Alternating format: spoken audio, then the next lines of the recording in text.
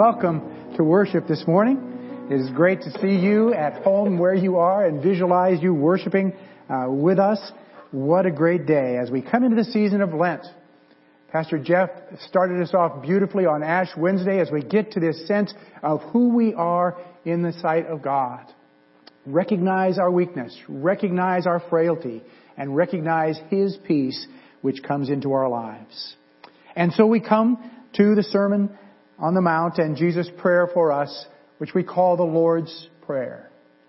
We have come to understand it at so many levels, and Jesus wants to reveal this to us. The disciples pleaded with Him in Luke's version of this. It's response to a question, Lord, teach us to pray. Now, they had prayed all of their lives, but never the way they had seen Jesus pray. And so He opens up this place for us. To fully understand the Lord's Prayer, we need to see it in the larger context of the Sermon on the Mount, which follows Jesus beginning His ministry with the baptism, with His temptation in the wilderness, with His calling of the disciples. He sits them down on the mountainside, and He begins to give them a statement of our character as followers of His, of what our purpose is in this world, of what it means to have proper motives within our hearts as He writes that law on our hearts. And then to live in a world where we give acts of service to our Heavenly Father. And He now says none of that is possible without this relationship which comes only through prayer. Jesus practiced prayer. He modeled it for us and now gives us this prayer.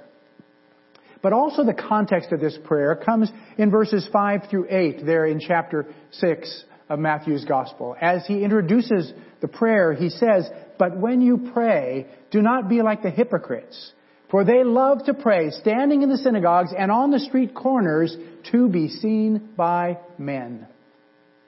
I tell you the truth, they have received their reward in full." And then He says to us, when you pray, go into your room, close the door, and pray to your Father who is unseen. Then your Father, who sees what is done in secret, will reward you. And when you pray, do not keep on babbling like pagans, for they think they will be heard because of their many words. Do not be like them, for your Father knows what you need before you ask Him.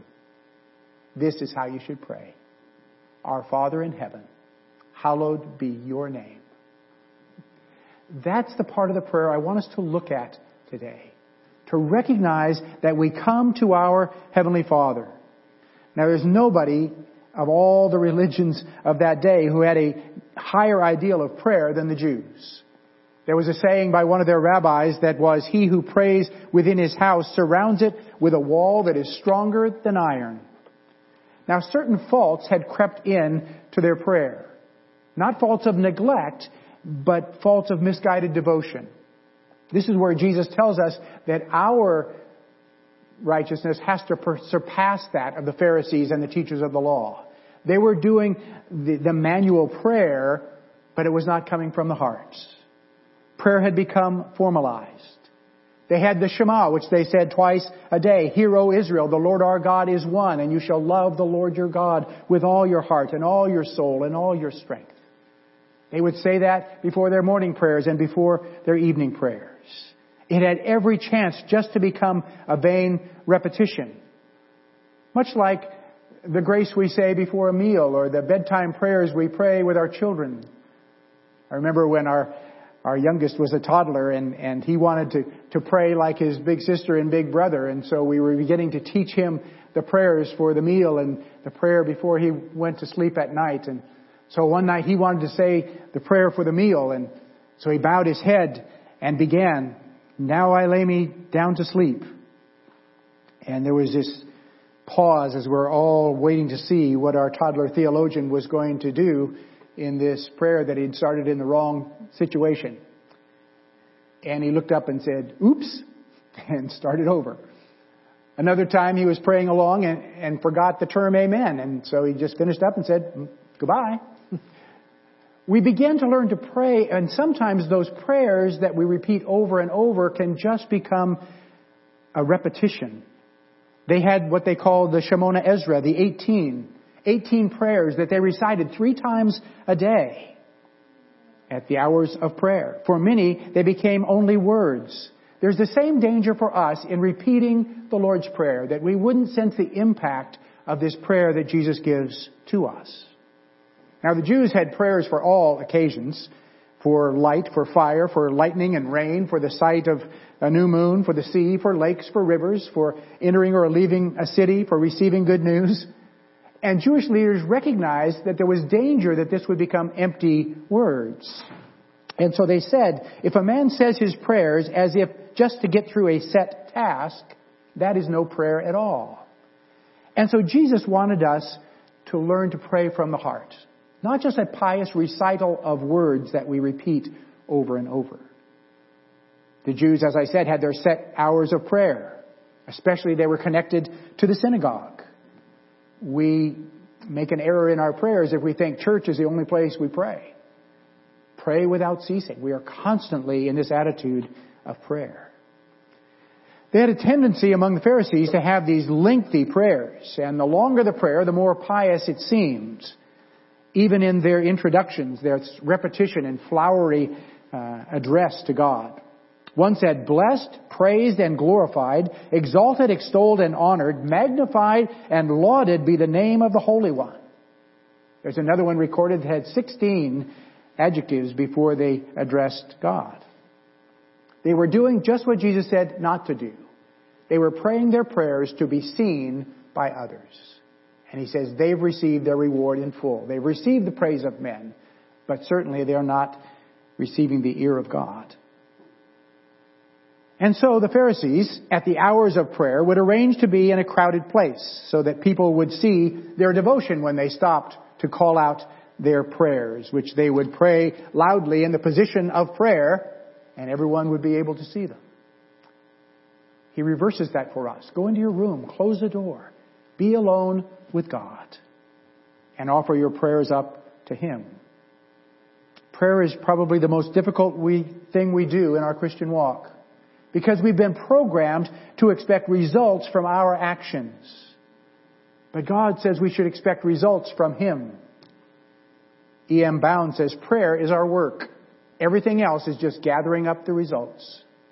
To be in touch with God, to be in tune with what He says to us.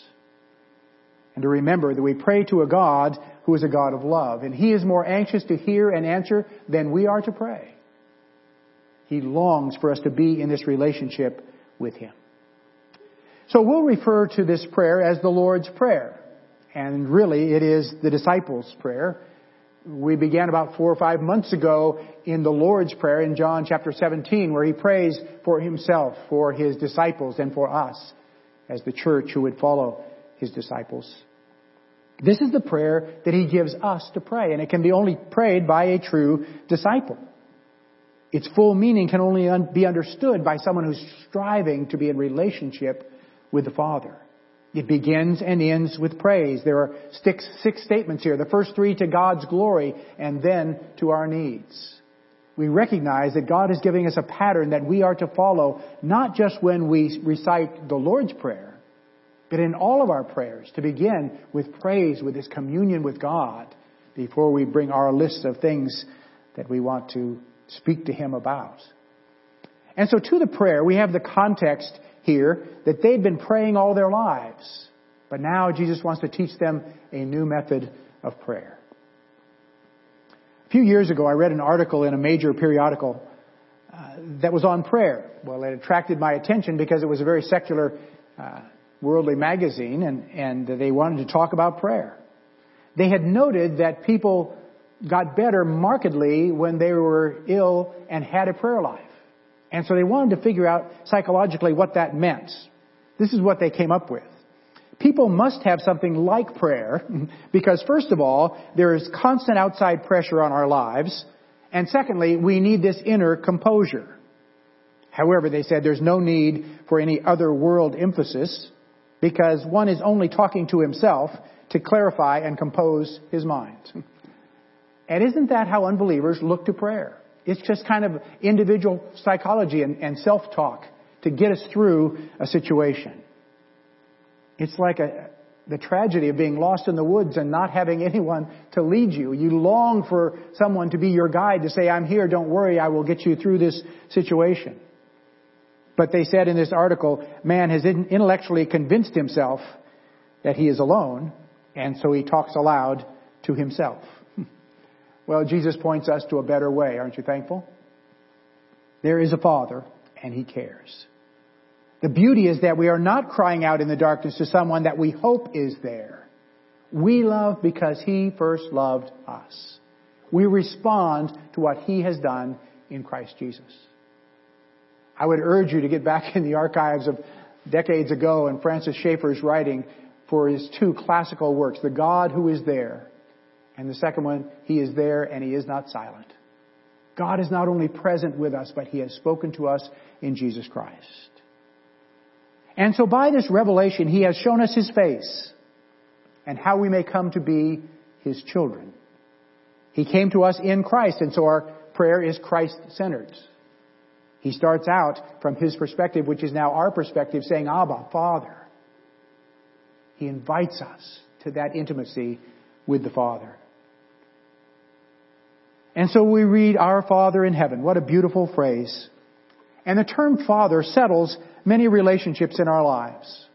It settles all of our relationships to the unseen world. We have one God, not many gods in conflict, which is what the pagan theology of Jesus' day was. All these people with all their mythologies and all their gods. And the Jews say, no, the Lord our God is one. And we recognize God the Father. It settles the relationships to the world that we see. For we know that whatever happens around us, a loving God is in control. And we can trust Him. It settles the relationships that we have with each other. Because you notice that in the Lord's Prayer, the pronouns are not first person. It is not I and me and mine. It is us and we and our. And so it settles the relationship that we have in the family of God. For we come to Christ together. Even if you are praying this alone in your room, we are there with you. For we are united in Christ Jesus. And we pray it as the Church of Christ, as the family of God. And so Jesus came to replace those I, me, and my words with the we and us and our words. And the fatherhood of God follows naturally into the family of Christians. For if God is your Father and God is my Father, we are brothers and sisters in Him. But then this relationship of Father also settles the relationship to ourselves.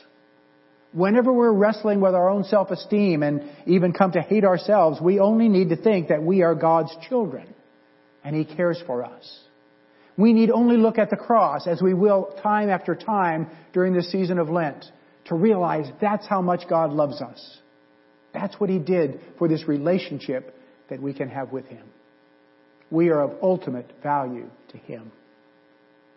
And finally, it settles our relationship to God Himself. He is a personal God. Majestic, holy, yes, but approachable as well. One of my favorite photographs from years ago comes from the Oval Office of the President of the United States. John Kennedy was president, time of the Cold War and all kinds of tension. And there's a scene where he's sitting at his desk and papers are strewn everywhere and he's hard at work.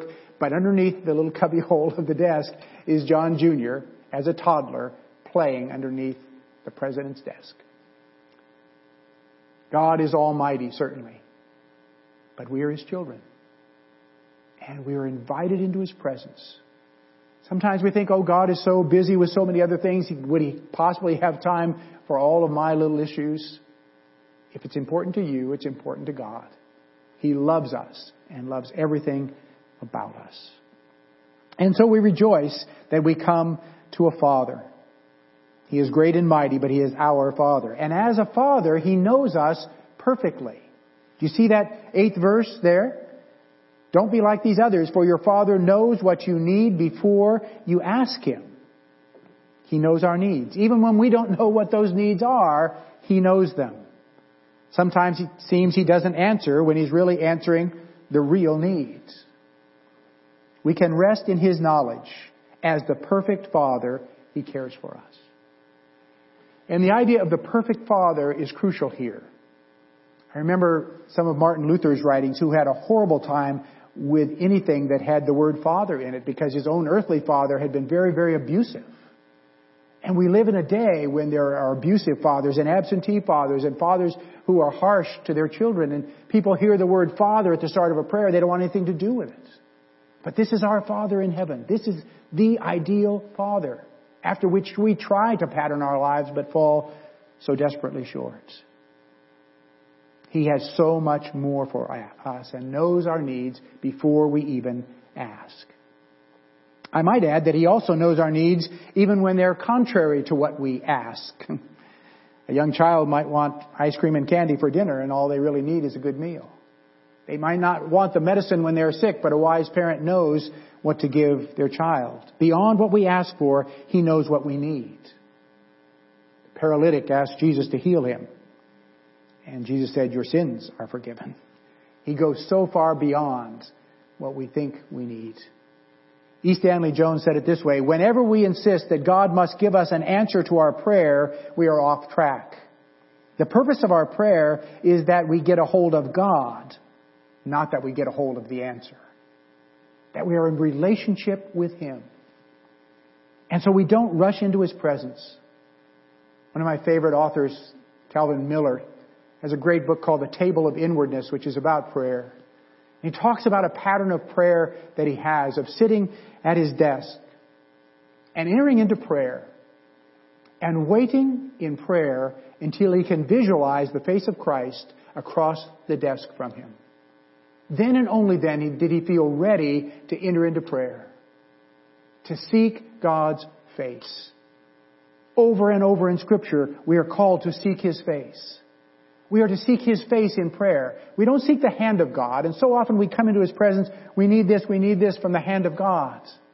First, we are called to seek the face of God. That's why we start with our Father. Abba, Daddy, we need this relationship. And so we come to Him in prayer. Don't rush in with a long list in your prayer life. Settle into His presence. Enjoy who He is. Enter into communion with Him. Then there's time for the things we need to ask. We will later in the prayer ask for our daily bread, ask for forgiveness, ask that His will would be done in our lives. But first, we celebrate who He is. He is our Father. And we rejoice in Him. And Jesus said, if you have seen me, you have seen the Father. But then the question comes up, if God knows ahead of time what I'm going to pray, why do we pray? I remember as a young boy struggling with this as a new Christian. If God is an all-knowing God and He knows what I need and He knows what's going to happen, then why pray? I'll just let Him carry the ball and I'll be a spectator. But then I realized the simplicity of the proper response to that attitude. The answer is not what I ask for, but that I ask. That I enter into this relationship with Him. And God, the Creator of all the universe, welcomes me into this personal relationship with Him. Daddy, Father. He welcomes us into His presence. It sounds too simple until we realize that the object of prayer is that relationship. Not some desires that are going to be either fulfilled or denied. But the object is to enter into communion with God. To share His presence. And if I do nothing else but say from the bottom of my heart, Our Father, the most important part of prayer has already happened. We have entered into communion with our Creator. And we're going to talk about all the things that happen after that, but this is certainly the place to begin as we enter into this season of Lent. As we humble ourselves in prayer and fasting, as we bow before Him, as we recognize His marvelous presence. And some will say, okay, well, personal relationship is what's important. Well, I can have that without prayer. See, God and I have this understanding. What if I said that about my marriage? No, there's no need to talk, no need to communicate. We have an understanding. Well, pretty soon we wouldn't have a relationship at all. And if I'm not in constant communion with the Father, I lose touch of that relationship which is primary in my life. And if that which is primary falls apart, then everything secondary falls apart as well. Seek first His kingdom and His righteousness and all these other things will find their place. Well, it's the same with God. The relationship depends upon communication. God says, seek my face, and we seek Him. God says, cast your cares upon me. We cast those cares always in prayer. God says, knock and it will be opened, and we keep knocking. He says, ask and you will receive, and we keep asking. He welcomes us into prayer. And so only as we come before Him in prayer do we receive this fellowship. And when we come to prayer in this way, we find this pathway to unique fellowship. I can accept everything from His hand, and I can accept everything, good, bad, or anything in between, because the Father is my friend. And whatever comes, He is there with me. He will lead me. He will guide me. And when we cease talking with God, fellowship dies. And then we're simply talking about God. And God help us if we gather like this in worship and we're just talking about God instead of talking to God. But we are in relationship with the one who gives us His Word and His truth and His Spirit. And the simplest, sincere prayer from the heart is more meaningful than all of the impersonal philosophy about God. And so we enter into this fellowship with God through prayer and we say, Our Father. But it's easy to steal the true meaning of the words Our Father if we leave it there. Oh yes, our Father, He loves us and He's a great loving God and He's a great forgiving God, and we will just kind of live the way we want to. But you see the danger there. It opens up the door for license and loose conduct without thought for God's justice. And so the phrase Jesus gives us is Our Father in heaven. So along with the love of the Father relationship is the splendor, the justice, the holiness of God in heaven. He frees us from an earthbound viewpoint and presents our Savior as the God of the universe. Now, I'm past the stage where my grandkids are moving from crawling, but I remember that stage. When they're crawling, everything they see is the floor. And boy, you better keep that floor clean because everything that crawling baby sees will go right into their mouth. That's their view, is the floor. But when they become toddlers, their viewpoint changes. Now you have to clear all the shelves and kid-proof the house because their viewpoint has changed. And if we have an earthbound viewpoint where we're just crawling around and doing earthly things and don't have a heavenly perspective, we are like that child that has not yet begun to look up. Set your minds on things above, not on earthly things. For you died and your life is now hidden with Christ in God. And when Christ, who is your life, appears, you will also appear with Him in glory.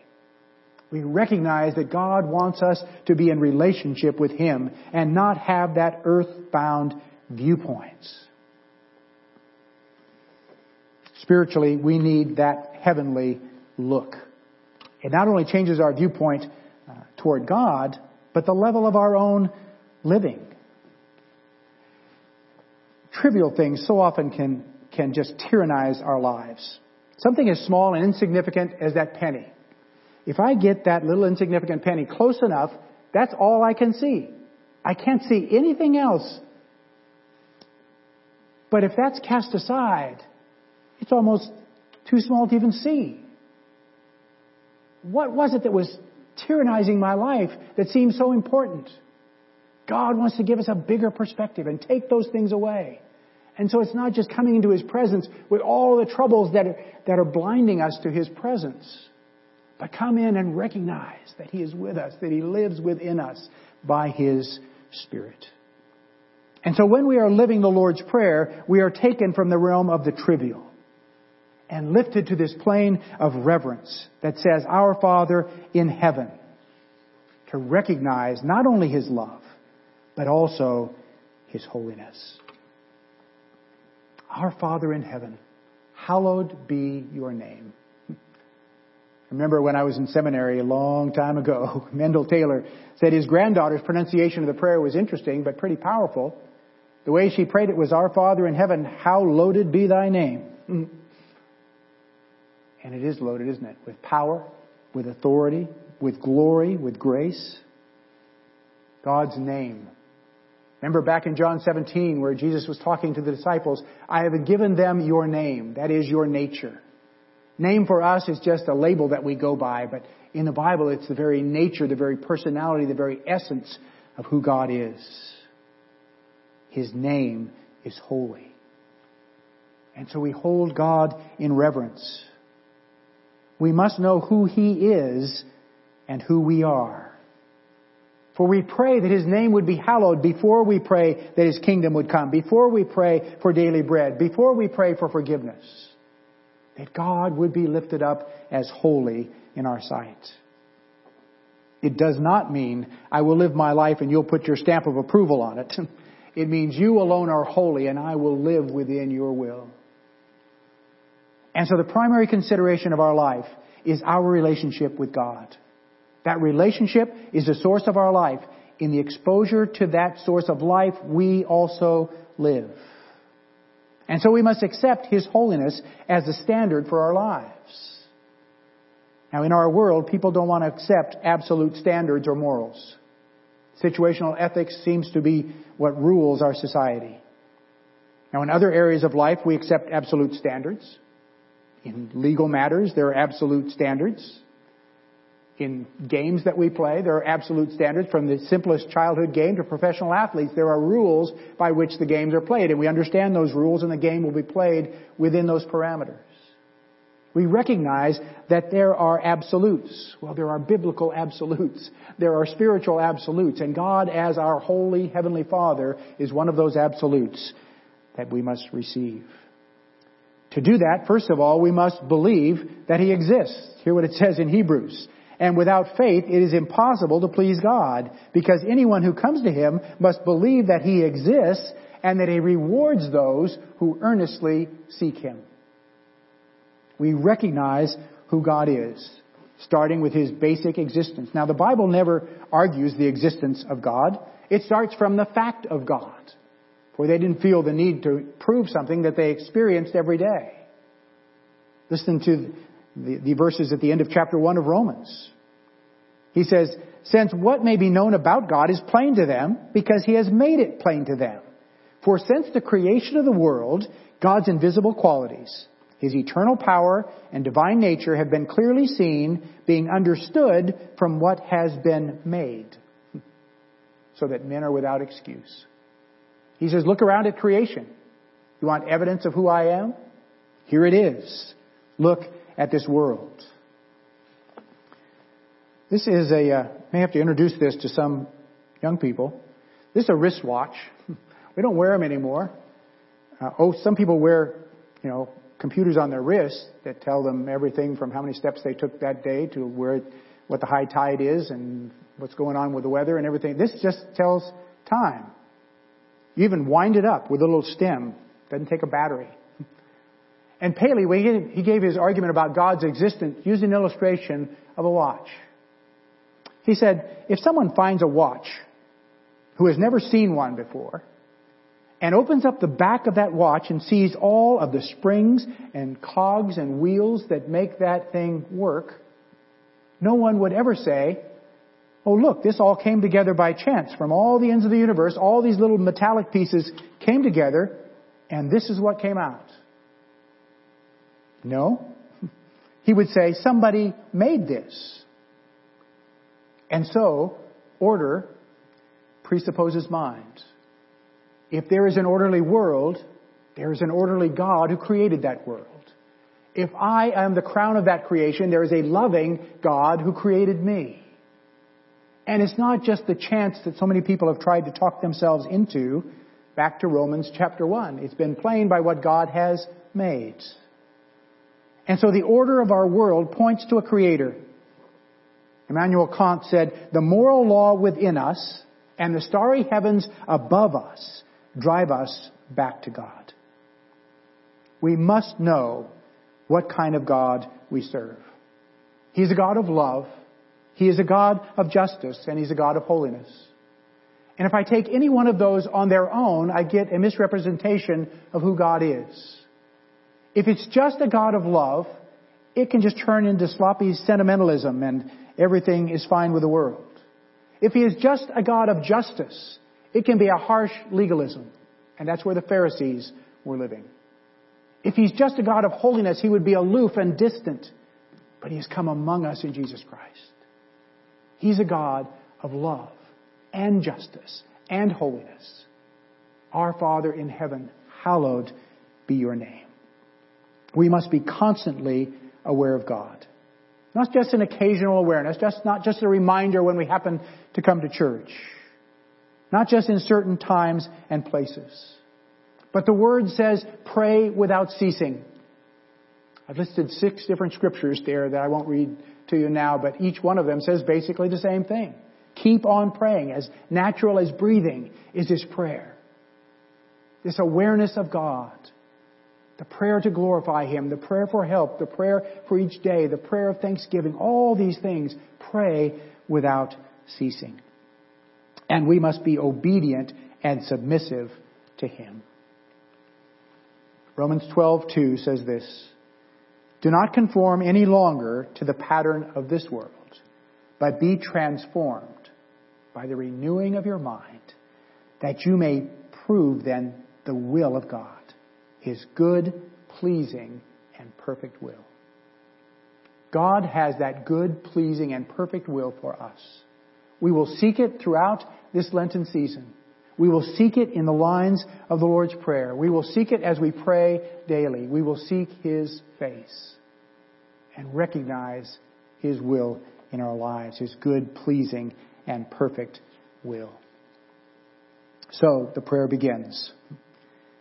Be at rest in God's holy presence.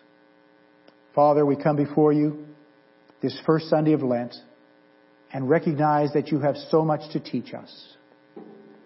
Teach us something new. We want to open our minds to what you have to say to us. We want to seek your face and see you in ways that perhaps we've never seen before. Challenge us to realize we always have something to learn.